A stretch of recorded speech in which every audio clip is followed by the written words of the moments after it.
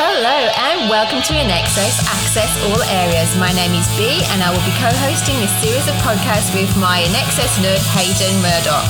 We will be delving deep with you all to explore everything there is to know about this iconic band of brothers InXS, sharing music, tours, videos, albums and oh so much more.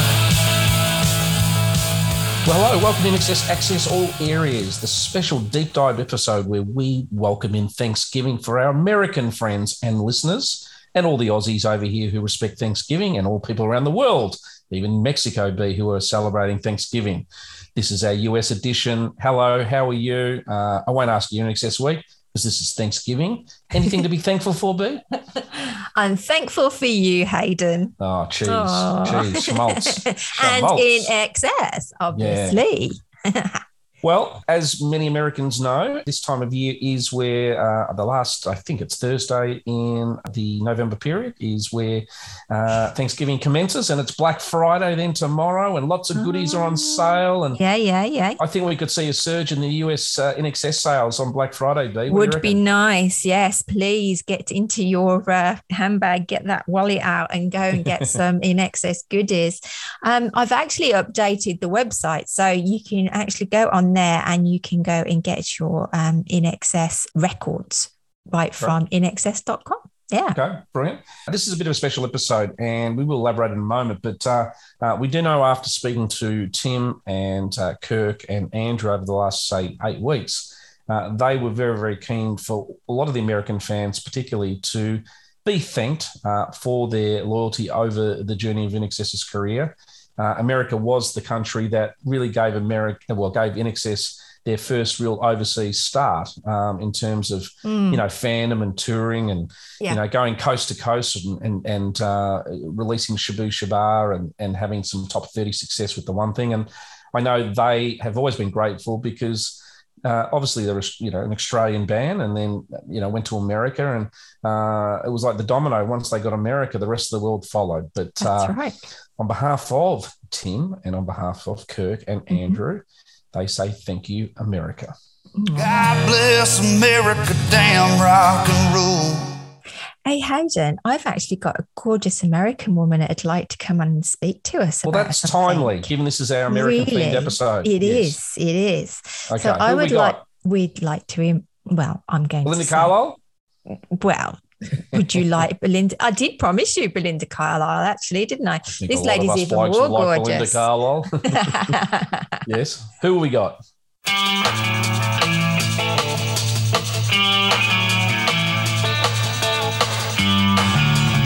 Everybody shame. Everybody groove.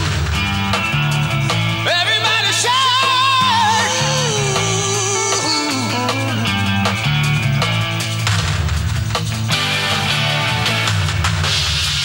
Mary, you're on my mind. Well, hello, Mary. Welcome to the podcast once again. Yeah, nice to be here. What time over there at the moment? 3 a.m. 3 a.m. Oh my God, the things we do for InXS, hey? Yeah, that's right. Well, Mary's come on to the show today because she's got something to tell us that's going to be added, which was originally part of the fan kit, but we've managed to do something special for all the people that are going to buy the fan kit. What is it, Mary? Tell us. What is it? It is the acoustic radio show that the band did on July 18th when they came to the Bay Area to play the Warfield. The local radio station, KFOG, did this live impromptu, like in the studio live broadcast. And it was a Friday afternoon. And I was going to go to the taping. It was over in Berkeley at Fantasy Studios. But I thought, I think I'm going to stay home and I'm going to record it off the radio because I knew that it was just going to be broadcast live and it would never appear again. That's how they rolled at the time. So that's what I did. I didn't go to the taping. I just stayed home and recorded it. And it's such a crystal copy that you got as well. Although the actual recording that they did, the sound didn't really work very well, did it? The microphones. Yeah, it seemed like they didn't have the mics. I don't know what the word is, amplified correctly, or they didn't do anything of it. They just absolutely played it live on the radio, and that was the end. Never went back and re-engineered it or cleaned it up. And so you can hear some of the mics, like it was only Michael, Kirk, and Andrew. That's just right. the three of them doing an acoustic thing. And Michael was sick, so he had a very raspy voice, but he was in great spirits, having fun. They started playing Need You Tonight, and Andrew's guitar string broke. And they didn't have another one there in the studio. So there was this long gap of, dead space while they searched around for a guitar string. Got that all set up. Then they finished the song. They actually finished Need You Tonight. They did 4 songs. They did Need You Tonight, and that's when Andrew's guitar string broke, and they searched around for another guitar string for a number of minutes. And then they finished the song, Need You Tonight. Then they did, Searching was the first song. Sorry, Searching. That's it. Need You Tonight. And that's when the guitar string broke. And then Never Tear Us Apart and I'm Just a Man, they finished with. Performance came out great, them singing and playing. It's just when they were asking them questions, you couldn't always hear the answer. So this was a little cassette that you made up, and you used to send it out with all the fan kits, and there's only 1 or 2 out there that are left. So what we've done is we've obviously can't make cassettes, and cassettes are quite hard to play nowadays because you need the little device to play them. So we've made it into an MP3. Mary gave it to myself, and I've messed about with it a little bit and brought up the sound levels and got rid of some of that dead space. And it sounds pretty good, doesn't it? Sounds really pretty good. It does. And this is a freebie. This is something I included for free in the fan kits. Just as an extra little bonus. And it still is, with everything available in the fan kit. This is just a little giveaway freebie. It's a juicy little free diamond. That's what I would call it. Yeah.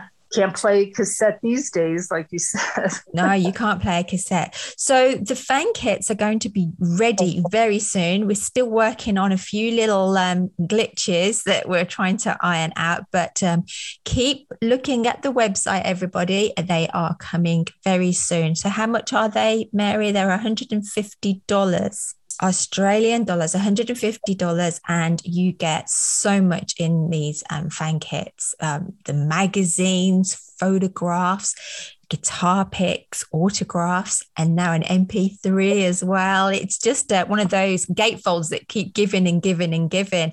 I was lucky enough to get mine pretty quickly because I used DHL, and it came within a week. It was marvelous. So it's the best way to get it. Yeah, I did a little video. I did a little live stream, actually. So if you want to go and have a look at that on our Facebook page on In Excess Access All Areas. Well, Mary, thank you for coming on and sharing that little backstory about the MP3, about the tape. That was fantastic. And thank you for staying up so late for us, or early. And remember, everybody, there's other things available besides just the fan kit. There's some art prints, some backstage signs from the X Tour. I had some of those that management had given me. And then the 8x10 photo. Yeah. The last professional photo of the band. Yeah. Taken.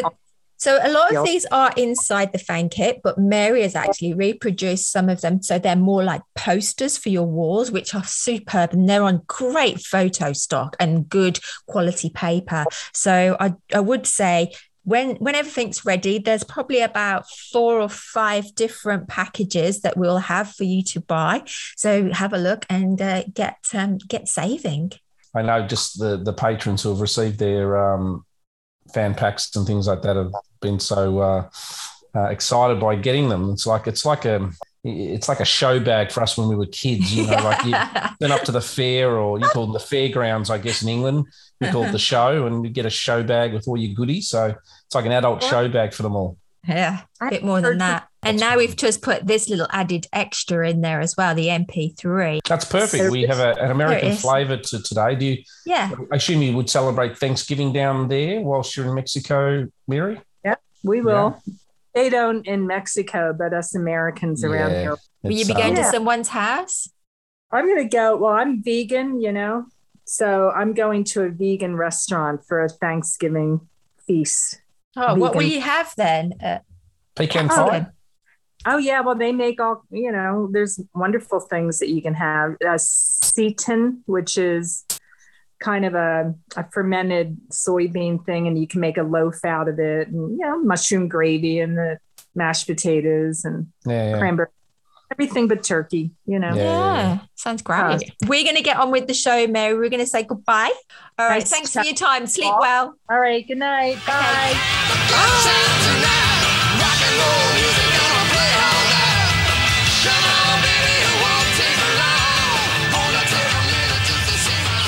Well, it's great to get Mary on. I thank her immensely for these, what we call adult show bags, but adult in excess show bags, aren't they, Bea? That's a good way of saying it, Hayden. Bit more than a show bag, though, full of all sorts of vintage things. Yes. Yeah. We will be putting these onto the website, and for the patrons, you'll be getting a special code to get your discounts, massive discount. Now, this is a slightly different episode. This is more of a special sort of drop for us, but just a couple of little bits of news we would throw in is that big kudos to the Mystify documentary that was on in Melbourne and throughout Australia in the last sort of 7 days. I think they had two viewings of that on ABC, one on the Monday and one on the Saturday, and I think over 250,000 people sort of watched that show from the records I've seen. Yeah. And at the time of this drop, I think tomorrow night, which is sort of Friday night, November 26th, Live Baby Live is going to be broadcast on the ABC network all across the country. And I know a friend of the show, Sam Evans, who's very much intrinsic in the management of the band, has been working on promoting that around the country. So well done to Sam. And if you are somebody who's never seen it, or anyone in your family's never seen this particular show, we highly encourage you to watch Live Baby Live on Friday night at Wembley. So, a little bit of news within our special edition, Bea. It's pretty cool, actually. I think they're running it for a whole week, aren't they, ABC? They're playing different iconic concerts from Australia. Okay. And this is obviously the big one. Pole Position, Friday night. Pole Position, yes. Hey, this is Tim Farriss, and you're listening to Access All Areas with Hayden and Bea. Hey. This is Danielle from Pensacola, Florida. And now, topic of the week. Well, thanks, Danielle, all the way from Pensacola, Florida. Just for the interest of transparency, this little deep dive today about Everything America is a reboot of a podcast we did do at episode 30. Given the time of year and given a lot of people weren't aware of our podcast some 50 podcasts ago, we did want to put this on again, given the time of the year. So if you did listen to it, over a year ago or 15 months ago, hey, listen, have another deep dive. I had to listen today and it sort of even sound fresh listening to my bloody voice. It's great, isn't it? Yeah. So it was just good actually reminiscing on a few things there as well. So again, as we said earlier, we the band and us and everybody loved the fact that In Excess were very welcome in America and are still listened to this day. So all things America, thank you and enjoy. God bless America.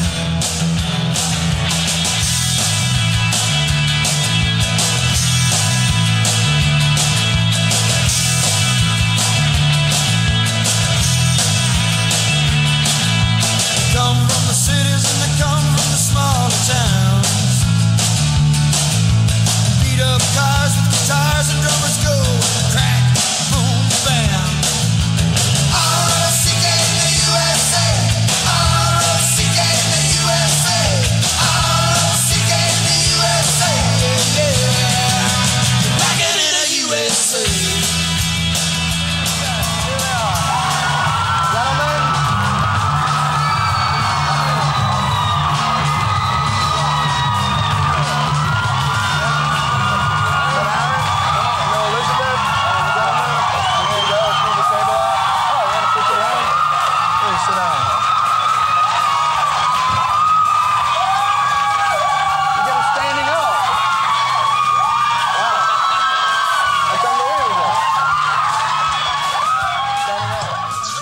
All right, B. Well, INXS in the USA.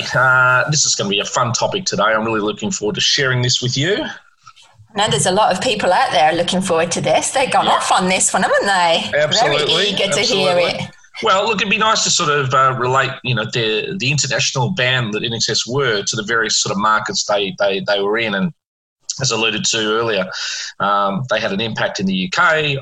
They've had an impact, obviously, in Australia, through Asia, through South Africa, et cetera, through South America, massively in Brazil, and places like that. So, different songs, different albums, different tours, different scenarios, different tunes that resonate maybe later. I mean, if you're an Australian person growing up, everything up until probably, the completion of the swing still gets heavy rotation here. Everything from Shabooh Shoobah to Underneath the Colours through to the swing itself is massive. Like in Australia, essentially they had a career before they even went to America nearly, So, it'll be interesting just to be able to, isolate, the conversation to the American side today, because we have a lot of loyal listeners there and there's a lot of loyal fans there. Yeah, I mean, like they didn't even get an award until 9 years later in America, did they? Yeah, that's right. So, look, just a bit of a backdrop to kick things off. Being Australian and being a young band here, and even if you think back to sort of like, acting terms or business or whatever there, America is, known as the land of opportunity. It's a very aspirational epicenter of the world. And as they say, like in New York, if you can make it there, you can make it anywhere. Well, America probably represents the Mount Everest of targets for artists in any sort of repertoire coming through. And the only difference sometimes between actually going about doing it, and achieving there is actually the ambition to do it, and then secondly, putting in the hard work. And I think those sort of two attributes summed up INXS very early, B. Yeah, well, it's such a huge country, isn't it, to navigate as well? Yeah, so, being an aspirational type of goal, the band, I just went back and did a bit of research. They obviously went back into, went into America in early 83, I think, the end of 82. But I know Chris Murphy, when he did take the reins of being the manager of the band, was very, very keen for them to be not just an Australian band, but being an international sounding band, but also be prepared to take it to a bigger market. Chris was an ambitious guy. He'd seen other bands in Australia like Cold Chisel and the Angels and various other bands at that time, maybe get to a point where they weren't prepared to go overseas and aggressively put the hard yards in, or if they did, they were doing it at a later age when the energy levels were really low. Yeah. And looking back at when INXS did go to America in the end of 82, early 83, we had, I think the average age of the band, sort of the range was between 20 with John up to about 23, 24 with, Gary. So we were still very young and had a lot of energy. Mm-hmm. And they sort of, smartly got over there and started doing the touring sort of circuits and things like that. I know in terms of being prepared to do that, they, effectively going from bigger venues in Australia to very small venues, but they did get that chance. And I think a lot of you have probably sort of seen it, where they went to that big US festival in San Bernardino where they were one of the acts. And I think they played in front of like 180,000 people. Yeah. And that's the one with the big rainbow above them, isn't it? Yeah, I think so. But, it's gorgeous. Yeah, so they got a chance to get onto that particular slot, and that was beamed all over MTV. And they really, earned the right to get on that through doing a lot of hardcore touring around. And in the footage, it looks like the crowd are absolutely loving them as well. And I found some footage here. 1983, Four Corners, which was like a little news show in Australia, followed the band around America. Have a little listen to this. This is so much fun. Listen. On the eve of their second American tour this year, the Sydney band INXS shook off their jet lag after the long flight from Australia.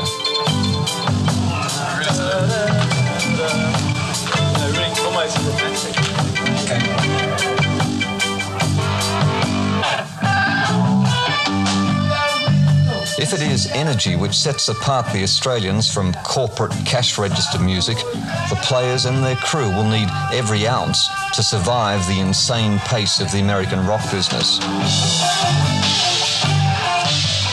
The schedule for In Excess begins like this. A 5-hour drive north to Fresno, California. Promote, perform, then drive back, arriving in LA at 6 in the morning, before another performance and another across America. The little table, Samiri. Oh, we got a little table for your convenience. Little table for my... There he is. 106 KKDJ Fresno is the station. In the studio with me at this very minute, a couple guys from In Excess, Mike and Tim. Okay, what do you say we play a song from the LP, Shabu Shaba, which is your fourth, right? Yeah. Only number one in America. We were just talking about this. They have 3 on Tempo. The welcoming news at the Hacienda is that In Excess have sold out the 1,500-seat room in a part of America said to be listening to different music. Down under Australia.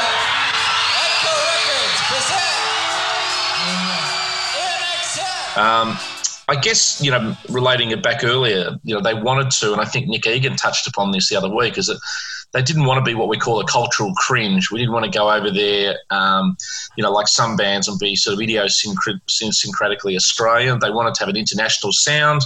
They wanted to almost be, surprised or have interviews surprised that they were Australian. Not that they weren't proud of it, but unfortunately, back in that time, sometimes even Australia as a country wasn't seen as a sophisticated place. It wasn't a very well-known place. We didn't have, internet and certain broader-based information going around. So a lot of people's association in America with Australia at that time literally was, kangaroos and the beach. It's true. It's true. Yeah. I did. Yeah, and you could probably talk about that personally, being coming out to Australia in the 80s, I guess, yourself. I didn't come out in the 80s. I came out in the 2000s, but that's okay. All right. Cool. But being in the 80s in England and seeing Australia, it was like a faraway fairy tale land of hotness. Yeah. Hot. Heat. A lot of heat. Yeah. But it was. I mean, there was just, the cliche snaps and things like that. Just like probably from our perspective, America was Disneyland and that as a kid, that was our sort of association. So I guess going over there, they were proud of their Australian roots, but they didn't want to be defined by them. They wanted to sort of be defined by their success and their music and their talent and their sound and be recognised for that. So I guess that was, particularly interesting. I guess, not long after that, they were able to get a chance to go in and record in America. And, going back through some of the facts and figures, it's really interesting that given all the success they had over there, they only actually really recorded, from my understanding, one song in the whole career in America, which was Original Sin. And really? We've spoken about that a lot on the podcast and things. But essentially, if you look back at the albums, they had the recording studio, which was Rhinoceros, where they did sort of Listen Like Thieves and sort of Kick and X in Australia. They did Elegantly Wasted in Canada with Bruce Fairbairn. What about Please? Huh? What about Please with Ray Charles? Yeah, well, I think they might have got Ray when he was in Paris, I think, etc.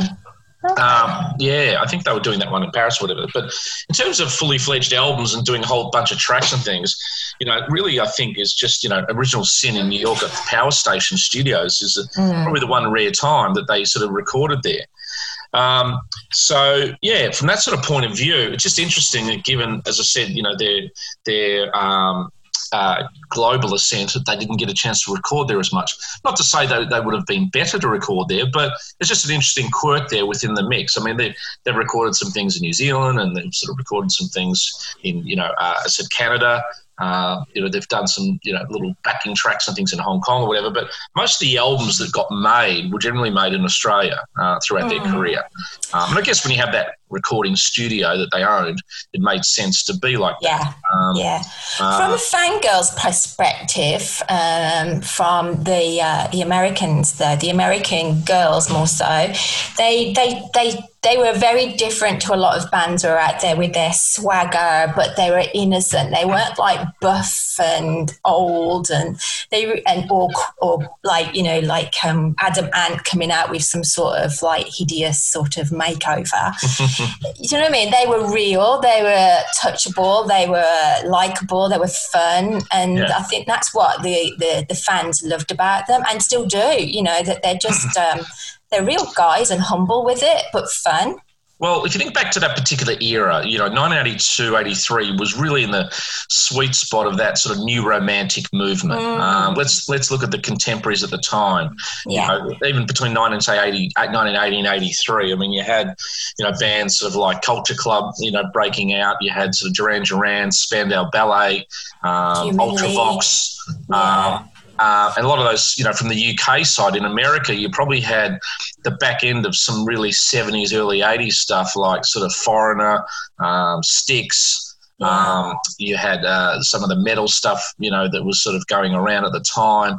And it was just on the sort of the edge of some of the sort of the glammy sort of LA rock thing that was starting to come down. And the Police was still going around as They were just about to finish. They were really on the back end. On the back end, yeah. Synchronicity had come out, but they were on their last album tour. And but yeah, it was that. And MTV obviously was breaking, which, you know, we'll talk about soon. And videos was something that I guess for INXS's favourability, being in Australia, and they were like advertorials to get your music out, you know, to Australians and to people overseas. Yeah, they had loads. Yeah, they'd been doing it quite repeatedly and cultivating an image and a brand situation and an awareness. And obviously MTV stuff at that time, they were quite short on content, but INXS had the One Thing video that I guess, you know, really resonated with MTV and having a lack of material, they got a lot of play with that. And that song went top 30 in America, hit number 30, and the album ultimately charted and did very successfully there, and then led into some other singles being released there, which we'll talk about a bit later. But they got off to that really good start, which was pretty important. Actually, there's a little quote here from Murphy when he was looking into it and getting ready for it, and he says that none of the US press even realised that INXS were even Australia until they're at the third or fourth tour. In fact, probably, yeah. But you know, again, there was that androgynous type thing going on, and these were these sort of six, sort of, you know, manly, hard at it, you know, good looking, but could play guys who were able to get up on stage at San Bernardino and just rip it. Yeah. And remember, they'd done probably 1,000 gigs by that point. I mean, there were probably bands they were competing with on some of those bills had probably barely played 50 times. Yeah. So they'd sort of honed their skills, you know. Yeah. Back in those days, without, you know, the advent of the internet, but early MTV only, which was still very, very sort of, you know, sophomoric in its scope. The reality was they could play live. It was such a great advertisement for the band, and culturally at that time, especially, people saw live music. People wanted to go see live music. Bands were the thing, and if you could play live, you know, you built a groundswell of the following. And I think that was, you know, really, I guess, to sort of, round out this sort of intro, that was sort of the time in the era that they were a part of, and they were able to sort of nail. Yeah. And so we don't often need them back now, don't we? We're all gagging for some live music now. Yeah, that's right. It's got to look at you.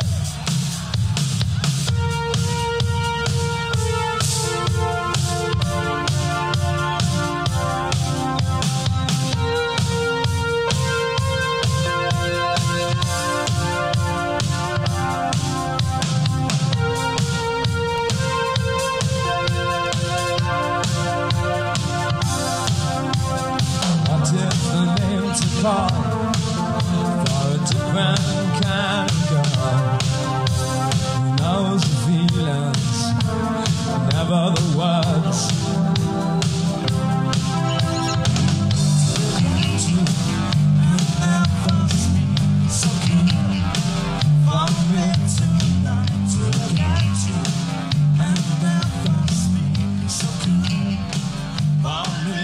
Listeners who, I guess, who listen to our podcast are from different eras, I'm just going to sort of break down the way I've looked at INXS's career in America over their sort of journey. And the first probably part of the era was that sort of 1983 to 1986 era. And I call that the ascent.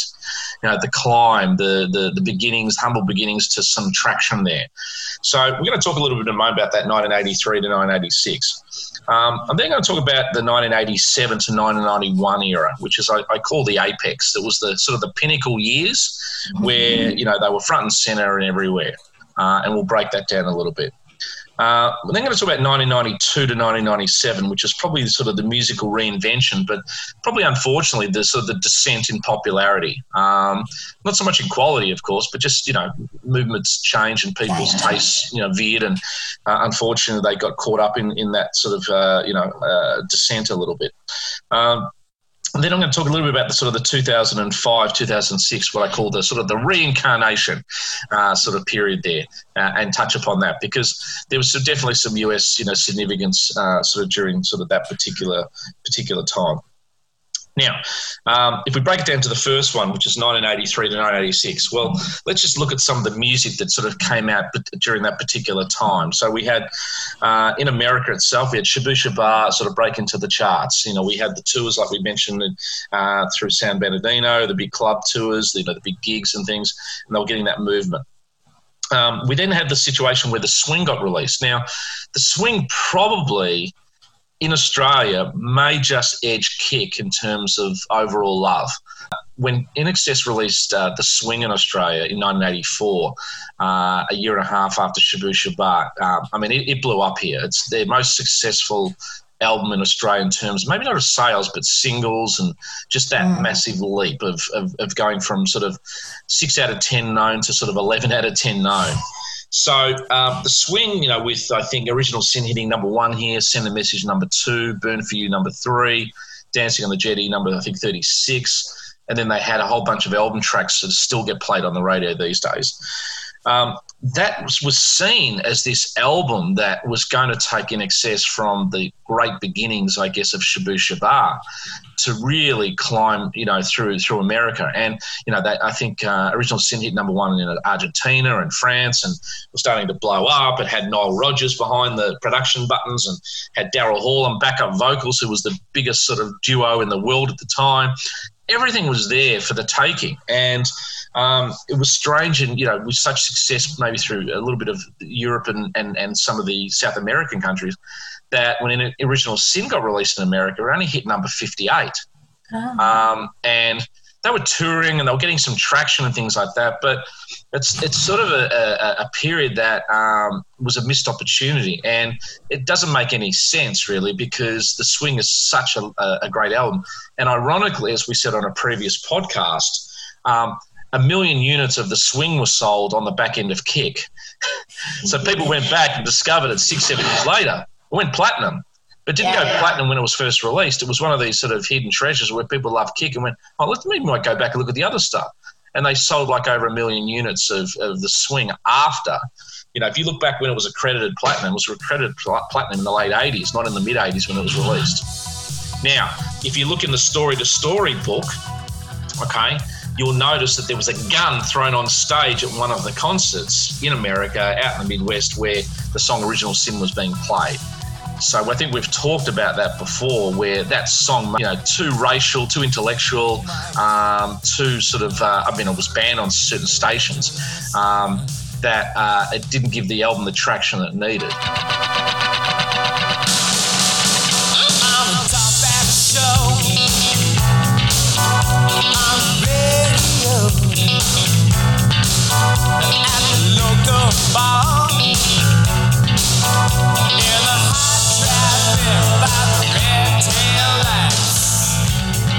Okay, so, after the swing album, they've then gone into Listen Like Thieves. And thankfully, I guess they got the sort of the chart recognition they deserve with What You Need in, I think, March 86, hitting top 5.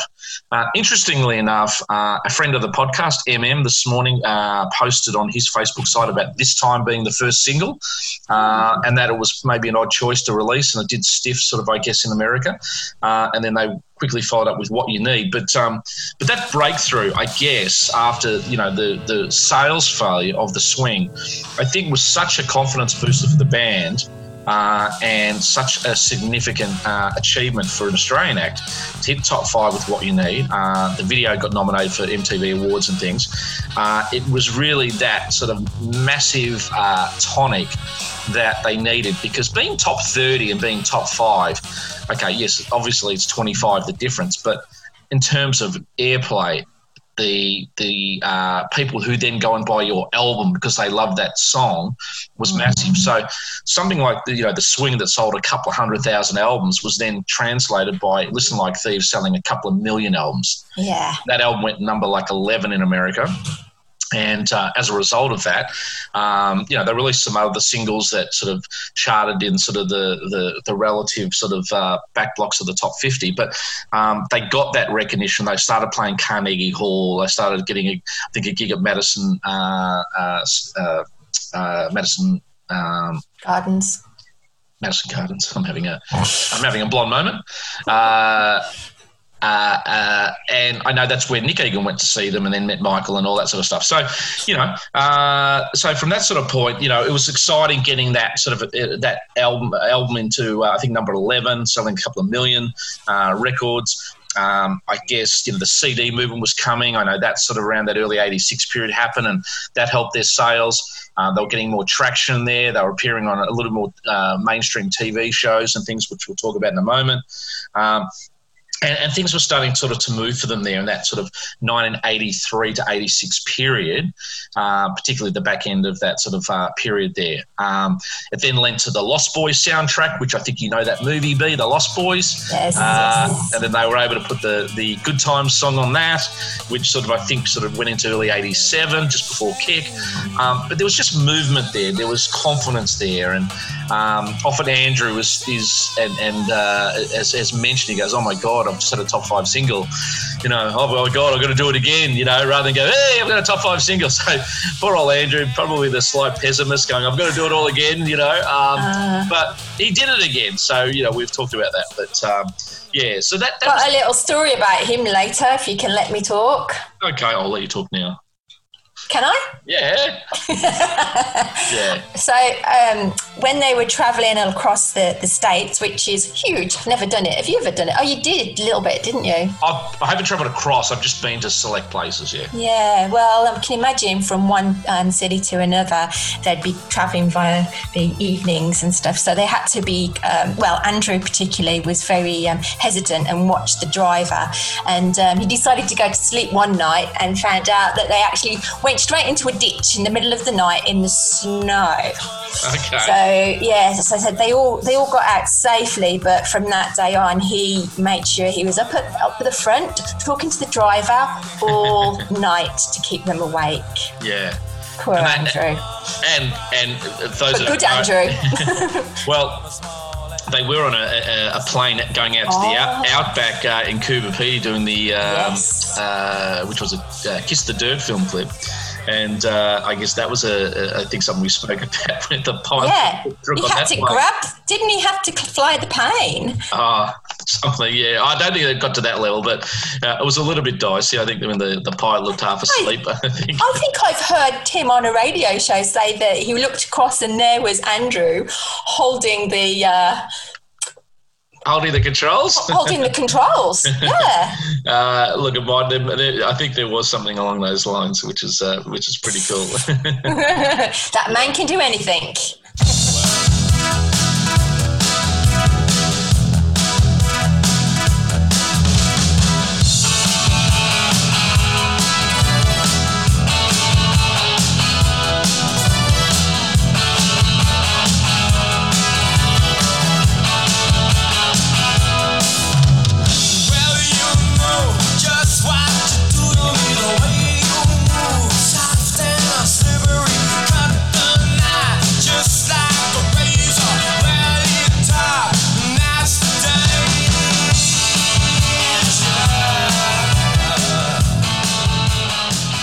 All right, so just in this particular era, for the chart watchers out there, we'll just maybe break down some of the results they did get on the charts at the time. So in that little 1983 to sort of 86 period, The One Thing hit number 30 on the sort of major Billboard charts. Don't Change hit number 80. And So, again, it's probably a much better song than number 80, as evidenced by today, how it still resonates. But they were the sort of the Billboard results at the time in terms of that particular sort of album there. I think the album, I hit number 46 from memory, I think. I'm just double checking.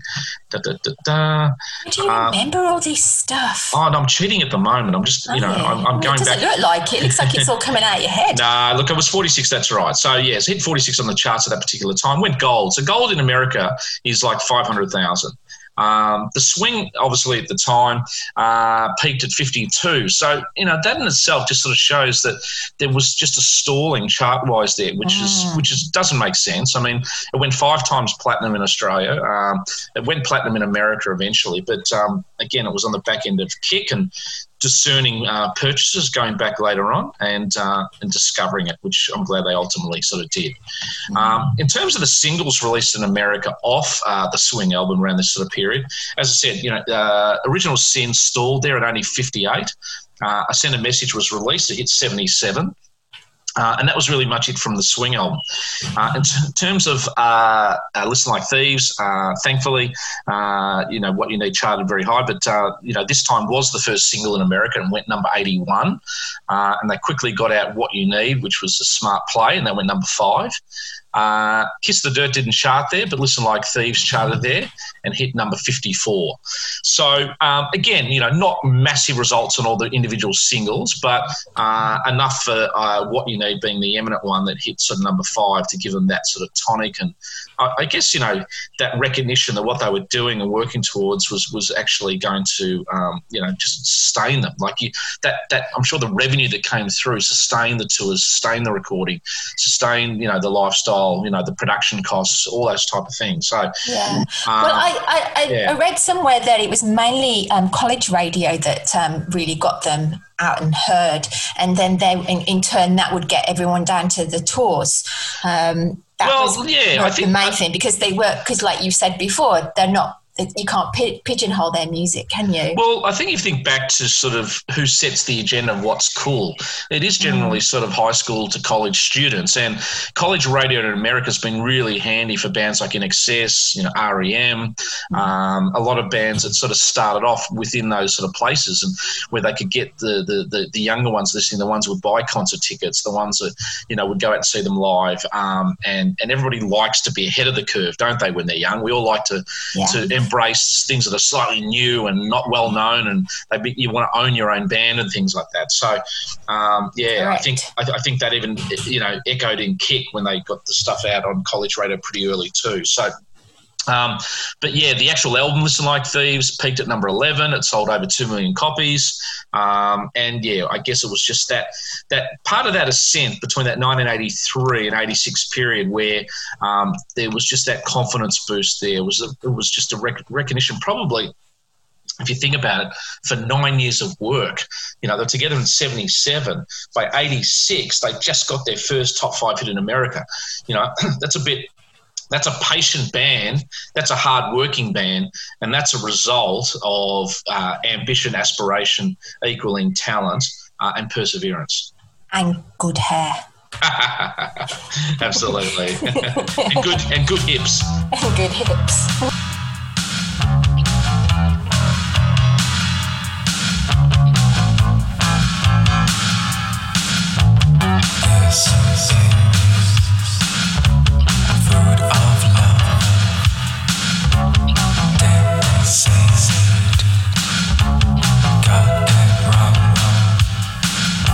Smiling, you and I, thinking,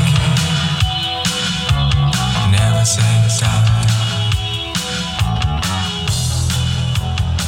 All right. Well, the apex years, the years where, they just blew up and they were sort of really the cultural zeitgeist of everything that was going on. It sort of probably started, just as I said, with the Lost Boys soundtrack in 87 with Good Times coming out. And again, a lot of the actors in that movie were sort of cutting edge younger actors who went on to bigger things. And they recorded the 2 songs for that. One, obviously, the Good Times song that was probably recorded for Australian made, as we said, but they were happy to parlay it into that particular movie. And then they had a song called Laying Down the Law, also with Jimmy Barnes, that they were happy to sort of record and put into the movie as well. Good Times hit number 2 in Australia, but I guess in America hit 47. But again, it was a nice filler song. I think they also had a song called Do What You Do off the Pretty in Pink soundtrack. So between Listen Like Thieves and Pretty in Pink, between Listen Like Thieves and Kick, they had the Pretty in Pink soundtrack. They had obviously the Lost Boys soundtrack, and also a little movie out of Australia, called Crocodile Dundee. They had a song that's still my worst song of theirs called Different World. That's for another podcast. And that was a song off the Crocodile Dundee soundtrack that went sort of bonkers in America as well. But look, the critical part of their, I guess their apex years was the release of Kick. And look, we did a big album review recently. We're not going to sort of do a reiteration of that. But look, Kick, hit number 3 on the charts in America. It's blown up, I guess, to a sort of level where it's sold nearly 20 million copies. It's sold, close to 10 million, I think, in America. It's actually had a situation where the singles, Need You Tonight, went number 1. A very unlikely sounding song to go number 1, and that, as we all know, achieved great success, in the MTV Awards. They had Devil Inside go number 2. I think it was kept out by Billy Ocean. I might have said Bobby McFerrin recently, but I think it was Billy Ocean, Get Out of My Dreams, Get Into My Car, or something like stupid like that. So Devil Inside was number 2, New Sensation number 3. So again, the same rounding out of tracks like the Swing album in Australia. They've had a 1, 2, and 3, like they did in Australia with the Swing. They've had that in America, okay? And then they've had Never Tear Us Apart hit number 7, rounding out sort of the 4 major songs that were released there. So that's exciting, just sort of seeing sort of what occurred, with that situation. Now, I think when you look at that particular apex there. And I think you've probably read Story to Story, B. They did a massive amount of touring there, didn't they? Huge amount of touring. Yeah. So it started out with, the clubs and the unis and the colleges and all those type of things. And they were coming off the back end of a very little record company support for the album. So they went out and grinded and grafted and things like that. And then they were able to send into the bigger stadium, or the big arenas. They eventually made into stadiums and sort of did lap upon lap upon lap. I think it was an 18-month world tour, but they must have done America 3 or 4 times around that. Yeah, and a massive following. Like fans just carried on following them all around the world, never mind just around America. They actually got on planes and followed them around. Yeah, and there's some great footage, around that particular time, of interviews with the band and interviews on tour and fan feedback and things like that. And they were, ultimately they in '88 were the biggest band in the world at that particular year. They won the MTV Awards, which we'll touch upon in a moment, but they were selling out everything. They were outselling U2 that year, who'd probably come off 87 with the Joshua Tree. Their singles were getting high recognition. MTV loved them. They were just really part of everything. And in fact, they even get a couple of references in a couple of movies of that particular era. Now, I know Pedro will love this little statistic, but there was a great movie called The Adventures of Ford Fairlane with a guy called Andrew Dice Clay. In the first 10 minutes of that movie, there's a little reference to, hey, INXS are on the phone, because they want him to be their security. He's like, hey, I don't like kangaroos, and there was another movie with Dennis Hopper and Kiefer Sutherland at the time, where they go over to a jukebox, and then I think Dennis Hopper, says, "What is Inks?" So when you start, they're probably only one hit single away from being on The Simpsons. Although the Simpsons hadn't really started, but they permeated sort of the zeitgeist. They just climbed that mountain, and interestingly enough, in Australia, we sort of knew about it, but it wasn't the internet. There was no internet. They came back to Australia and toured successfully, and we were all very proud of them. But again, you had to be a bit of a connoisseur of music magazines, a connoisseur of MTV late at night to actually find out what was going on. Like, you just couldn't press Google and go, I just want to see INXS sing Never Tear Us Apart live in Chicago like you can do now. Things weren't at your fingertips. So I guess, as I said again, they were that big over there. I still don't think even Australia probably recognised just how big they were.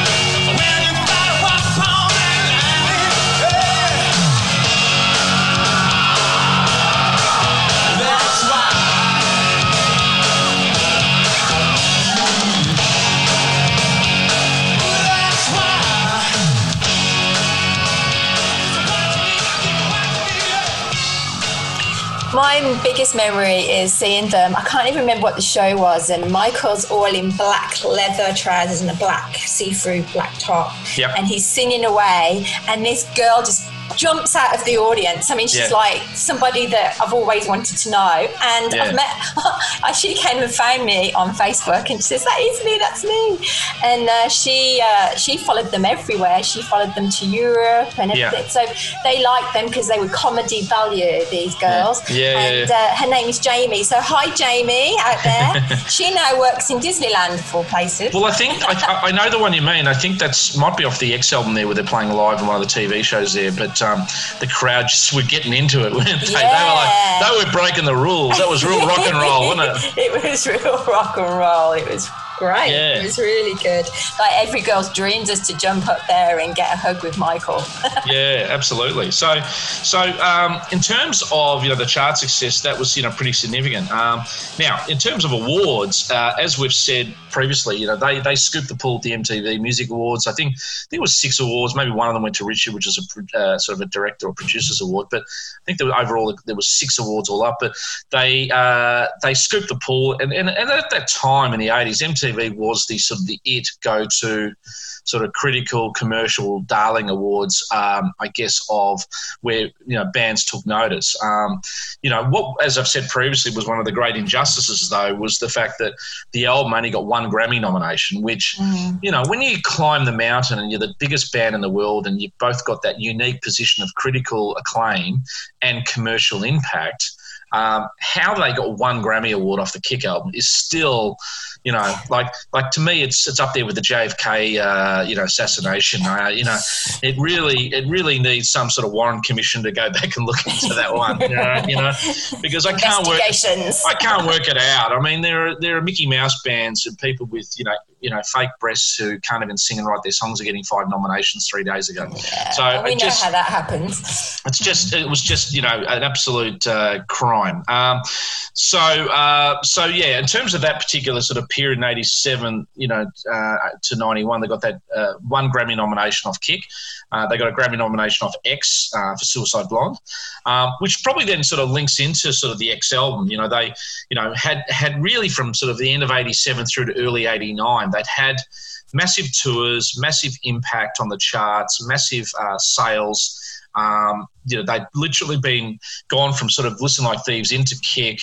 They really hadn't had much of a break for probably 10 years, but probably for the better part of 5. So they all decided to take a year off, and they all went off into different projects, which we will talk about next week. But in terms of coming back, they came back with the X album, and that came out around sort of September, I think, 1990. Again, the world was watching. They got a chance to play at the MTV Music Awards. I think Michael wearing no shoes and his kaleidoscope top B. I could see you salivating there. Okay. and they were playing that particular lead single, Suicide Blonde, and it was like Welcome Back in Excess, and I guess as a chart response, the song went number 9. The second follow-up song, Disappear, written by John and Michael, went number 8, which was great. The film clips of both were cutting edge, etc. They had great dance remixes as going on. I guess with the album X, it went number 2 in America. So it actually went higher on the charts than what Kick did. Yeah. And they'd really sort of consolidated their position. You know, as I said earlier, their tour now was not going via buses anymore, They had their own plane with the X Factor tour on it. 60 minutes, you know, people can go and download this. They'd done sort of a companion piece, like a before and after. So they'd shown them on the bus and the boondocks of America, I guess in 82, 83. Now they were jet-setting around the world in 91 doing the X Factor tour. And they were really sort of, I guess, consolidating their sort of position after the Kick album. Did it sell as much as Kick? Not quite, but it was definitely well received critically. I know, obviously, without digressing too much, it really took off in Europe, which gave it sort of a pushback in America as well. I guess it sort of started to stall a little bit on the singles release. One of the things which they did is they released Bitter Tears as the third song, and I was at the time a little bit angry that they did that, because I always thought that was about the 7th or 8th best song on the album. And it went number 46 in the charts. It was their first song to not go top 10 out of their last 7 singles.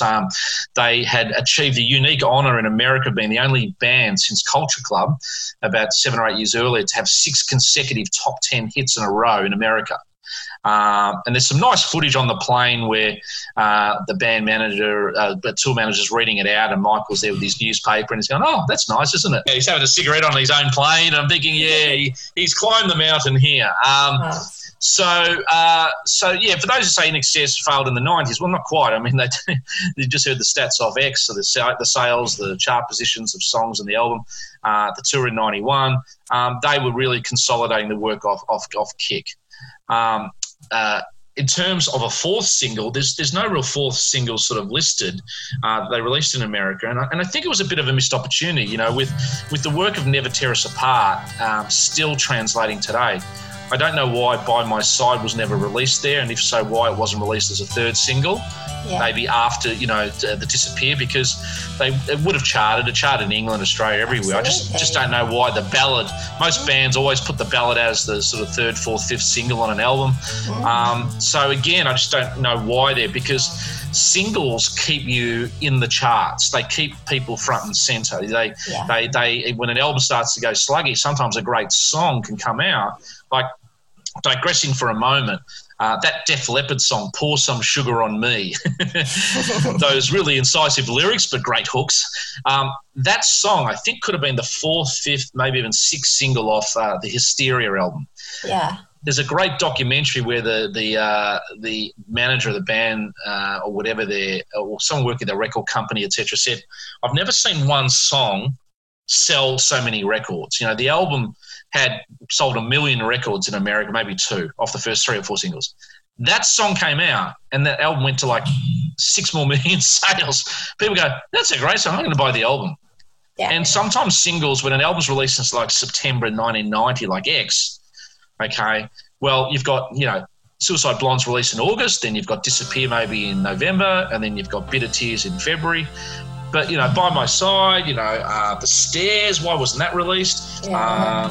Some of those particular tracks. It was just surprising that maybe that album could have been in the charts a bit longer and more successful.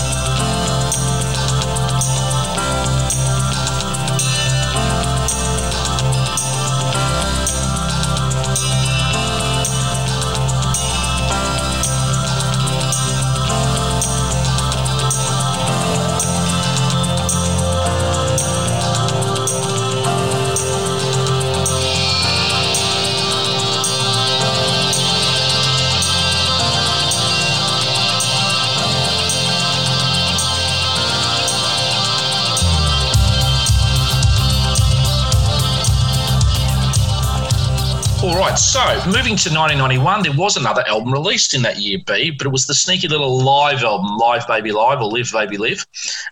So that, again, was probably sort of a reflection of 10 years of international sort of touring and recording, and they didn't put a live album out by that point. In fact, a lot of bands, U2 had just come off the Joshua Tree album, but also Rattle and Hum, which was a live album.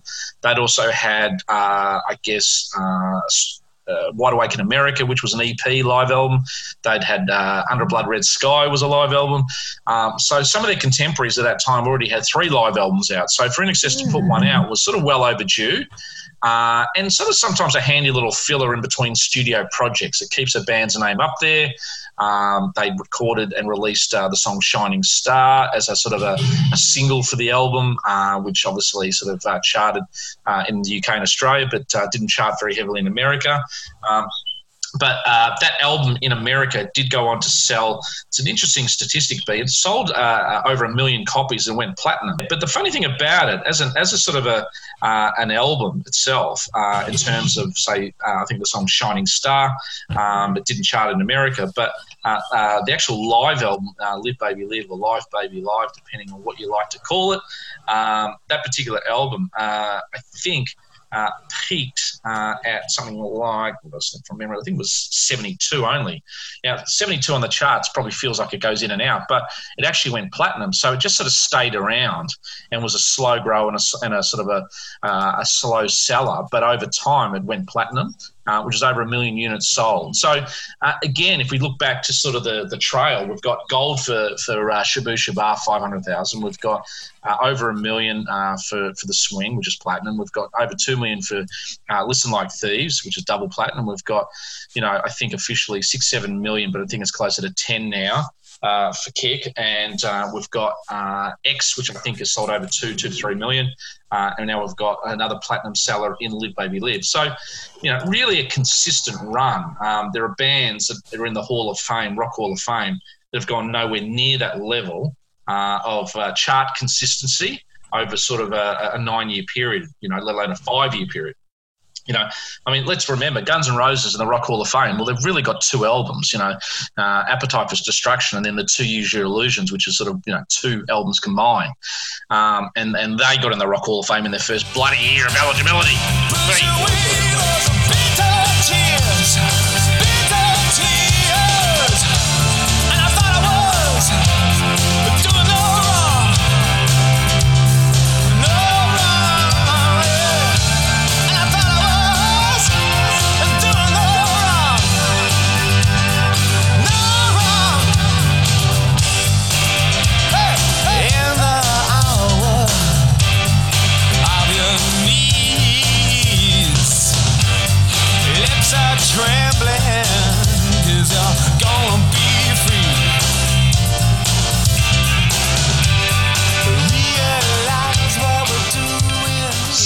So this period here, 87 to 91, is a really fruitful period for the band, both commercially, critically, award recognition, just part of, even in the early 90s, around 90, 91, recognising those top 2-3 bands in the world, and in America, really consolidated their success.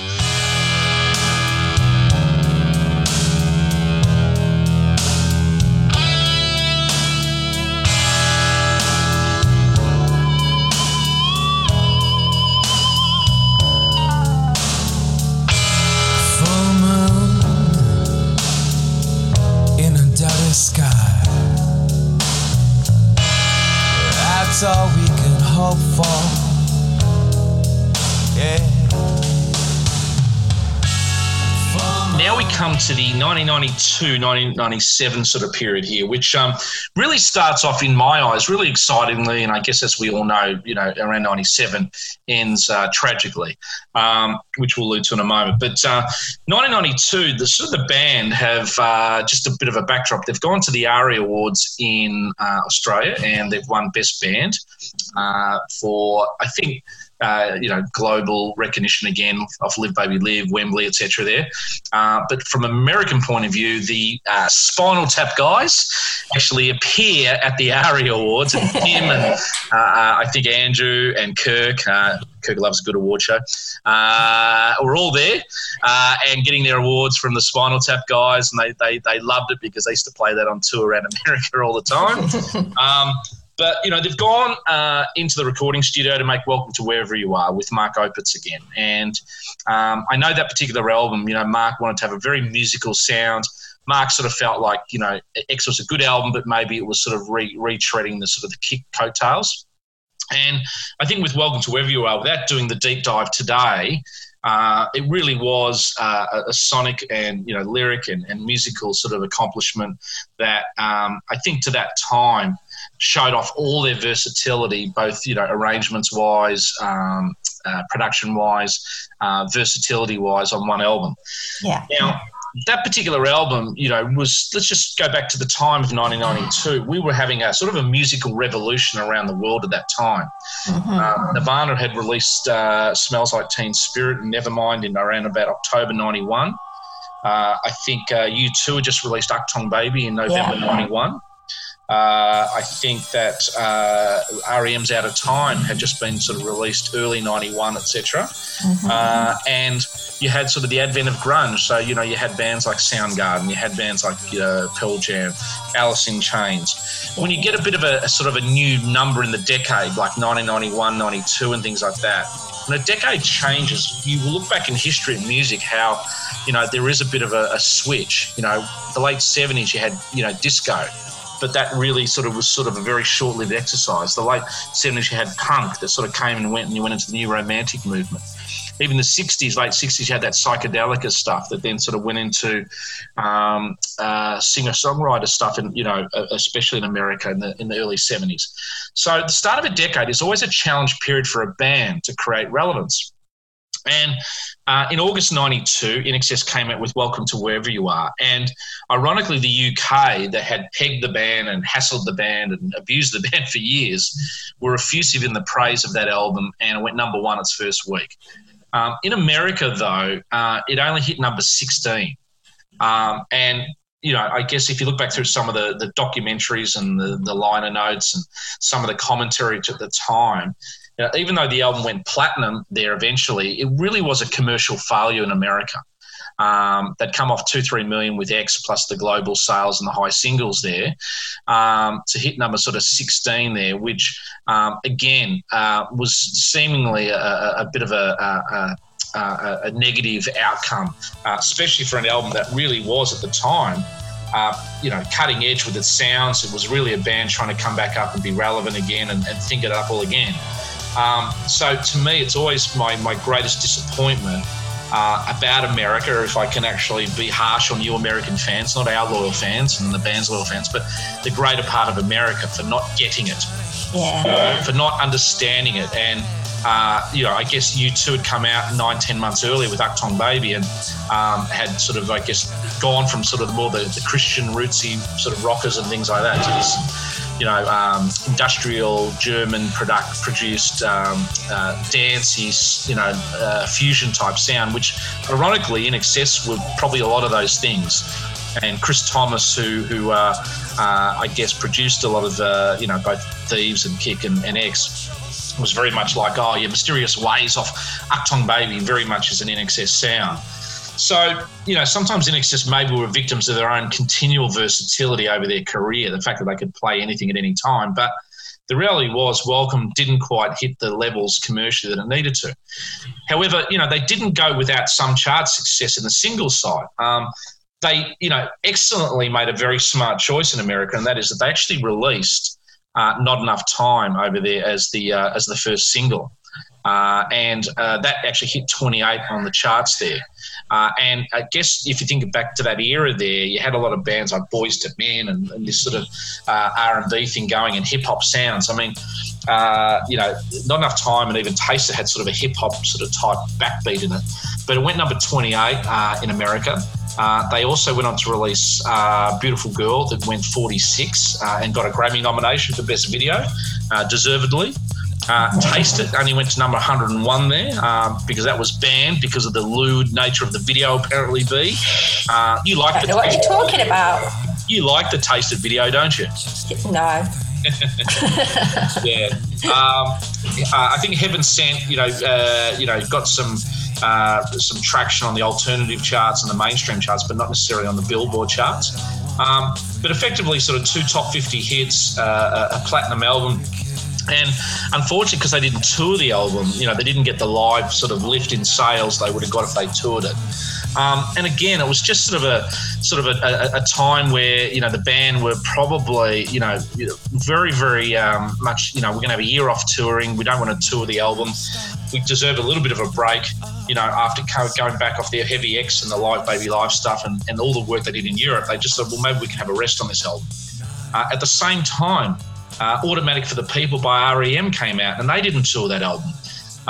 And again, it always seemed to affect INXS. If they didn't tour, people used to keep forgetting about them in America. Yeah. I just felt. They weren't there every sort of 12, 18 months touring live. I don't think there was a loyalty amongst some of the American sort of fans that there was, say, in Australia naturally, or later to be the UK, although it's probably an unfair comparison because the UK weren't very loyal early. I just think INXS always seemed to sell more and do better when they toured. And disappointingly, what was a great album and did great in the UK and serviceable in Australia was really just not understood by America and not embraced. It's just a bit of a sticking point for me where I love America, what they've done for the band, but I just felt America let the band down on this album when it was one of their finest releases. B, what are your thoughts? Yeah, I have to agree there. I really do, because it's an excellent album. It's something that I overlooked for a while, though, I must admit. I mean, I think perhaps everyone was looking for something fresh and new, and it wasn't so much the music, it was the actual bands. So like your Nirvana and we had Britpop. So the old bands sort of like got pushed to the side. But U2, they managed to keep in there, didn't they? They had a lot of backing. They sort of just got in before grunge hit, and I think for them what was decisive was that they'd released the Joshua Tree in 87. Yeah. They'd sort of packaged Rattle and Hum as a live type of album at the end of it. So it was really like a sort of a part of that Joshua Tree era. But they went away for such a long period. They came back literally, it was like 4.5 years between studio albums. And the world was wondering what U2 would be doing. And when they came back with something so cataclysmically different, I think they got the respect and then they got the press on their side, and then alternative fans liked it and they got a new audience. And as I said, they got that second album lift.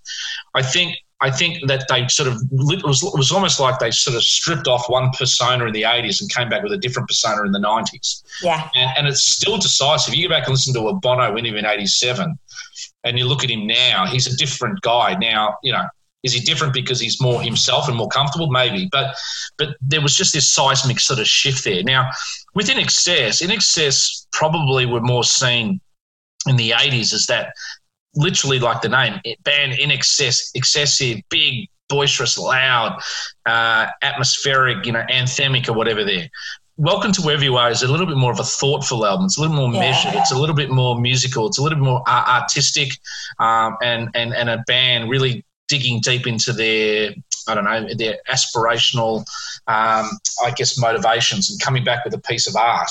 Yeah. And sometimes a piece of art is hard to market. You need record company support, and I don't think the record company over there, really ever were good enough for the band. I think Chris had to be over there at the time, and maybe Chris wasn't over in America as much in 92 as he was in 87. Yeah. But I think that sort of slide and that descent came when that occurred, and then the band sort of did something which, I guess musically wise, I'm glad they did it, but probably marketing wise wasn't very smart, and that is they went in and recorded another album so quickly after and released it so quickly after that Welcome never got time to breathe or never got time to be relaunched, that they had another album coming out. And Prince was always at odds with his record label Warner's for always releasing too much music too quickly. Often the theory was record the album, release 4 or 5 singles, tour it for a year and a half, let it breathe, let it develop, go back in the studio, record an album. By the time that it comes out again, it's 2.5 years. Whereas Prince had so much material, he could have released an album every Thursday. You know what I mean? So In Excess, there was a discussion point in one article I remember saying, they just had put out too much product in the 90s, but they had Kick in 90, which was a 3-year gap after Kick. They had X 99, which was a 3-year gap after Kick. They had the live album the end of 91, Welcome the end of 92, and they had Full Moon Dirty Hearts the end of 93. Now, you could say they put out too much product and the marketers didn't like it, but, the Beatles had Rubber Soul in 65, they had Revolver in 66, they had, Sgt. Pepper's 67, the White Album 68, Abbey Road 69. Didn't hurt them too much. So if you've got the songs and it's coming out at a rate of quality, I don't regret what they did. Yeah. Because I think, without going into Full Moon at the moment just yet, that was a great album in itself. But I think where, the marketers and the record company support and touring, et cetera, there, and then some slight sort of changes and, your 20-somethings or uni college students who are on Kick are now out in corporate America not going to gigs anymore, They're growing up and there's another generation coming through, and it's really hard to tap into future generations and find 2 or 3 in a row. Like, it really is difficult. But it's just disappointing for me that Welcome wasn't quite given that extra sort of lift that they needed. And I think if they'd had we'd still see them today, and they'd still be seen much differently, and they'd be in the Rock and Roll Hall of Fame anyway. Yes. If they did get that recognition in America for that. I believe you're right. Definitely right there. So a measured rant today within the topic, B. Yeah, I hear you, and I support you on that as well, definitely. Well, I remember at the time, because I was sort of 21 and so much looking forward to the albums, and I was in the sweet spot of really understanding, and I was reading every article and reading every chart and buying every publication and really writing it to see if this album would give them that lift. And it's an album that, again, when we talk about the UK, we'll probably flip it on its head and talk about how positive an album it is in the UK. But in America, it's the defining sort of year where some of the passing fans or the lost. The Listen Like Thieves, Kick and X fans just drifted into not giving a shit as much, and that's just the way it was.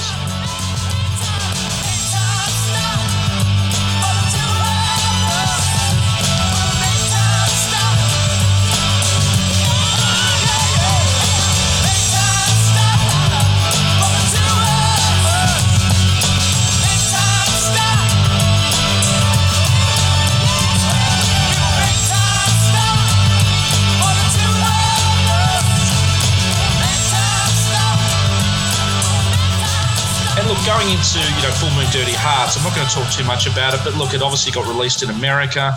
Unfortunately, it, I think, only hit number 53 on the charts. Again, probably the same issues. The record companies were changing at that particular point. In Excess, as we've said previously, it started off with, I think, Atco, and then they've gone into sort of Atlantic and different sort of record company sort of situations. It was great, at certain times, but I just think that their record company was changing at that particular point. They ended up switching to Epic, but they were really let down by their US label at that point. So much so, I think the album's deleted now. You can't even buy it in America, which is a bit of a shame. I think from singles-wise off the album, etc., there, the Gift, was released, but only hit sort of alternate sort of chart success. Same with Time. Please You Got That didn't chart, even though it had Ray Charles on it, which was great. They were just going down the slippery slope into oblivion in America. And again, they didn't tour as much there. They did the Letterman show with Ray Charles and a few things. But it was just that sort of continuation there. And look, not long after, Full Moon Dirty Hearts, they really sort of just went their separate ways for the better part of 4 years. Outside the Greatest Hits album, 94, they did a bit of stuff in the UK, a little bit of stuff in America promoting it. But from 94 to 97, they sort of just went their separate ways. And look, thankfully, the Greatest Hits album, and you might not know this, B, but the Greatest Hits album that came out in 94, there was 3 versions. There was an Australian version, a US version, and a UK version. The American version had a 16-track edition, and it had 2 new songs on it, The Strangest Party and Deliver Me. so you can't get Deliver Me on any other version. It's on the American one. It only went to 112 in America, but it still went platinum. So it just meant that over the years between maybe 94 and the early 2000s, people just gradually bought it and it hit over 1 million sales. I think Full Moon prior to that only hit 155,000 official sales. But yeah, that 93 to 97 period, you know, I guess was that sort of, again, that continuation of just a little bit of a slide. They took a lot of time off. They got back to do Elegantly Wasted, and they were able to sort of record that up in Canada. All the songs were really Andrew and Michael driven. And look, they got a little bit of traction with the title track. I know it got into the late 30s in the charts, more on the mainstream charts, but they did sell out some good tours. There was a little bit of a comeback feel of things. There's some really good interviews. If you do dive deep out there and look, there's a great interview with Michael on the Jon Stewart Show. There's a good one where the band play on Rosie O'Donnell's show, and then they all get interviewed. And look, there were a lot of fans of what went to that sort of Elegantly Wasted tour as such, but we all know sort of what happened, you know, in the later reaches of 97 with Michael. And I guess, you know, that American period of 92 to 97 was a sort of a gradual descent into where, you know, I guess unfortunately Michael passed, and the band really, I guess from an American point of view, were an afterthought. I'm such a I am not alone. I am such a please give me some. Have we lost direction? Washed our hands of blood. I'm in need of sensation. Is there more to this love? Love. So our mother screaming. She had lost control of what she once believed in. And she was not alone. Oh, if you could face the pain, and I could do the same, it would be clear tomorrow. But we didn't start. But we didn't start again. No, B. We will talk about this later in our narrative series, but the band came back in America, that is. And one of the biggest ways that they did come back was putting on the Rockstar INXS show, which was, you know, production-wise and quality-wise, just an excellent show to watch. I know, you know, some might say it's bad taste to replace your lead singer and to do it via a reality show, but, you know, let's look at the circumstances. You've got a bunch of guys in their late 40s, early 50s, or probably late 40s at that stage. They wanted to play music. They'd been away from music for 7 years. You know, I think AC/DC, when, you know, Bon Scott died, were away from music for 7 days and didn't record for 7 weeks. So, you know, I think from a tasteful point of view, INXS did sort of do proper homage, reconsideration, you know, and then when they did decide to come back in 2004, they'd thought about it. But just because Michael passed doesn't mean they don't deserve to have a career or don't deserve to play music or be together, because it wasn't their choices to see what happened to Michael. Exactly. And I feel strong about that. Whether you like the JD years, whether you like the Switch album, whether you like whatever, I still think that they did approach it and record and come back with good intentions to want to basically pursue a further career. And the Rockstar INXS show was a great way of marketing in terms of propelling yourself back into 2005, into the 2000s, because reality shows were the big thing. You know, to pick a singer on a show and to go about it and whatever there could be deemed to be just to be tacky to some point. I understand that. Would have I preferred them go a different route? Probably. But that show was its number one show in America in its time slot. It helped the Switch album get literally back into INXS into the charts. The album hit number 17, which was great. It just sold just short of gold status at the time. Pretty Vegas, the lead single off the album B, hit 37. But you might not know this. At that time in 2005, when it hit that number, downloads were only new as a forum for, measuring success. So they used to measure singles still by the old go to the store and buy the CD single. However, that single went gold, that is Pretty Vegas, which really means it was a top 5 single. You don't buy songs from the shop anymore, do you?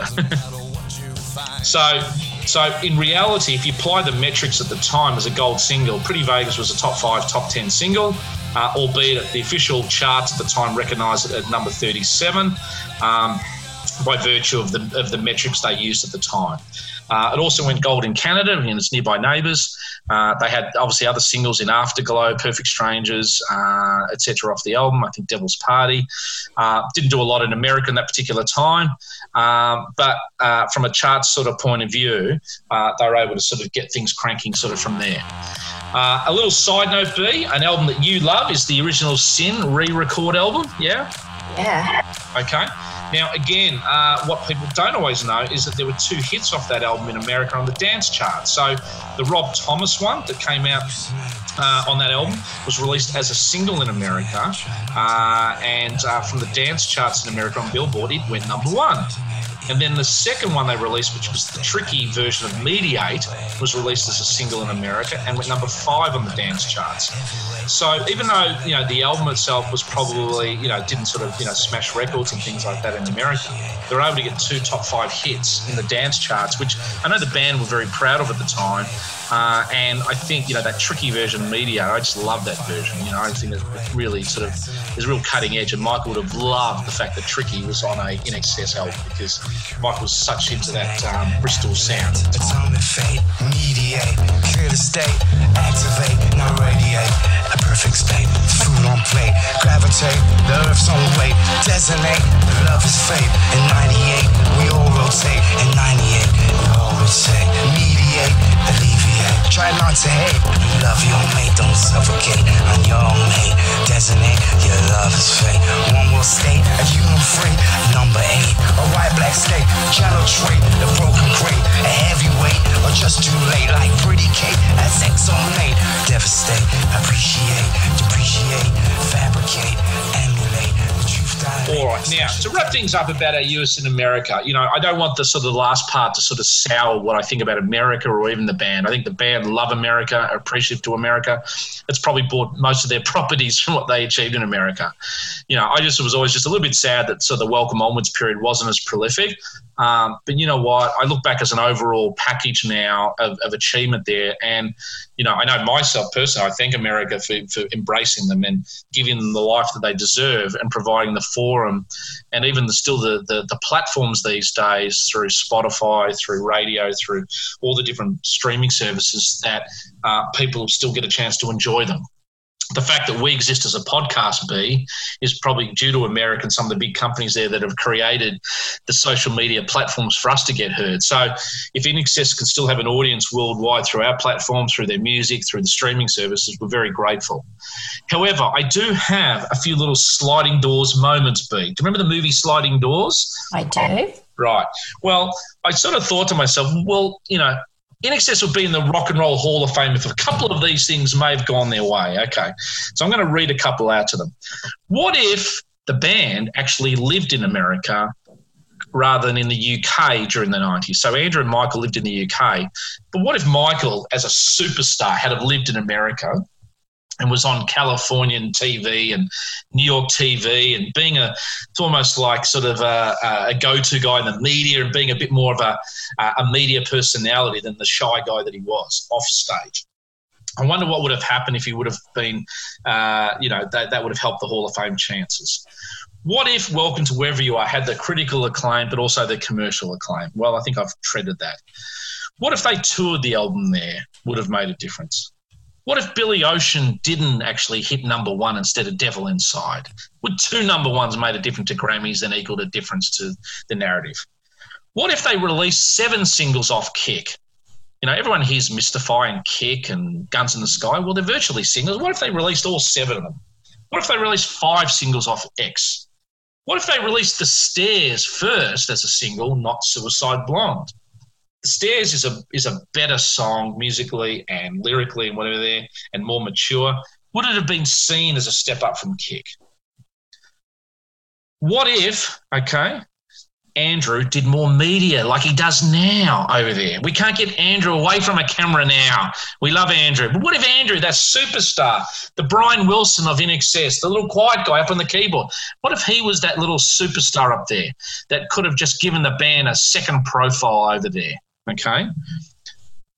What if INXS played the media game that U2 did with Bono and cause marketing and attached themselves to every major cause and were more, out there, like playing the media game? Would have that helped them?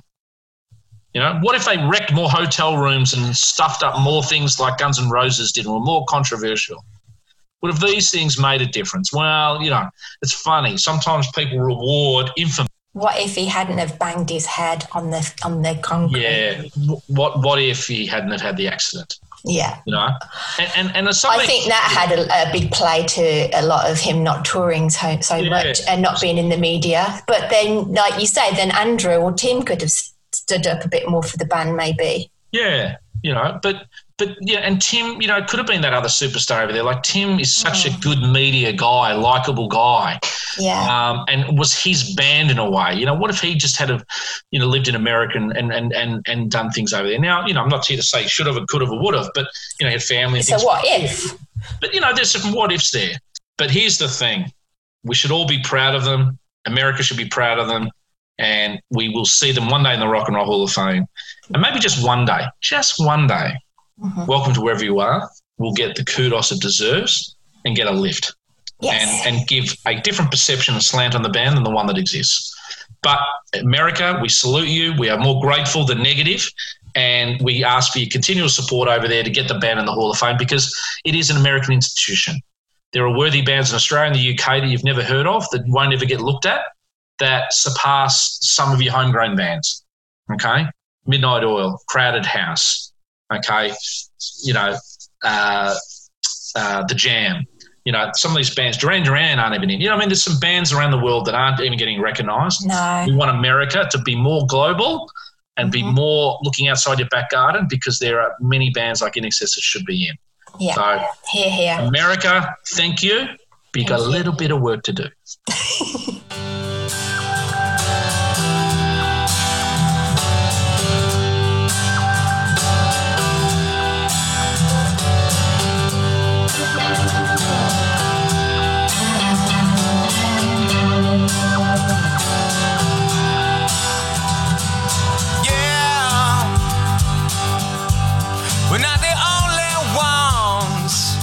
And thank you very much for that, Mr. Hayden. Again, so much knowledge you have, and really enjoyed this show. I felt like I was part of the listenership there.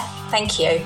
No problems. And look, just one little thing I forgot to mention earlier that I wanted to do is that even though they didn't record a lot of stuff over there, they released a lot of videos over there, and there's lots of great footage there. And just one, if you're a fan that don't know everything about them, go download or Google on YouTube, whatever, the Everything film clip with the band off Elegantly Wasted. It's such a great film clip with a band come into sort of an amphitheatre and then there's the crowd around and they sing together. It's such a great film clip made in America, and I really love it. And it's not a well-known song or a well-known clip. We know that they did Devil Inside, which is more known there in sort of, I think, Huntington Beach and things. But the Everything clip, guys, do yourself a little favour, put that one on. It's such a great song, a great clip, and it is a great little sort of video that Americans should be proud of too. Hey, it's Matt Dean from Wangaratta, Australia, and you're listening to INXS Access All Areas. This is Sheila from Birmingham, Alabama. This is Susan from Cincinnati, Ohio. Hi, this is Meiji from Montreal, Canada. This is Suzanne from Los Angeles, California, and that's a wrap. All right, B. Well, it's good to reminisce, I guess, ourselves listening to that podcast. Yeah, and if you missed it last year and you were able to capture it this year, you know, hey, kudos to you. We hope you enjoyed it. We should say this is one of 2 drops this week. We will have a special episode going out on the usual time slot on sort of Sunday Australian time. What is it? Tell me. Well, it's Andrew Farriss absolutely diving deep on his friendship with Michael. It is. With 1 or 2 songs off Welcome, we still had to add into the review. It is a little bit more about Andrew and Michael, and we thought there's some really golden moments there that we were very excited to share with you, and we're very thankful for Andrew for opening up and giving us those moments. Yeah. All right. Well, going out for this particular US, edition, we last year when we did the Thanksgiving, we went out with an excess at the MTV Awards introduced by Arsenio Hall after they hauled and swept the stakes of all the awards that night. This year, we thought we would go back to where it started in America for INXS, and that was at the US Festival, the US Festival there in 1983, where INXS were playing along with bands like The Clash and U2 and many other luminary bands of that era. But we're going to go out with a sort of 1-2 punch here of The One Thing, followed up with Don't Change. And it's 8 minutes 49 of pure live bliss. Wonderful. And you hear a rather young Michael. Like his voice is still, you know, he's only 22 years old. So, you know, his voice is probably not as strong as it was to be later on. So take that into account. But it was still an awesome gig and an awesome performance. So it's a goodbye from me, B. Yeah. So, we'll see you on Sunday, everyone. And it's a goodbye from B. Goodbye, everybody.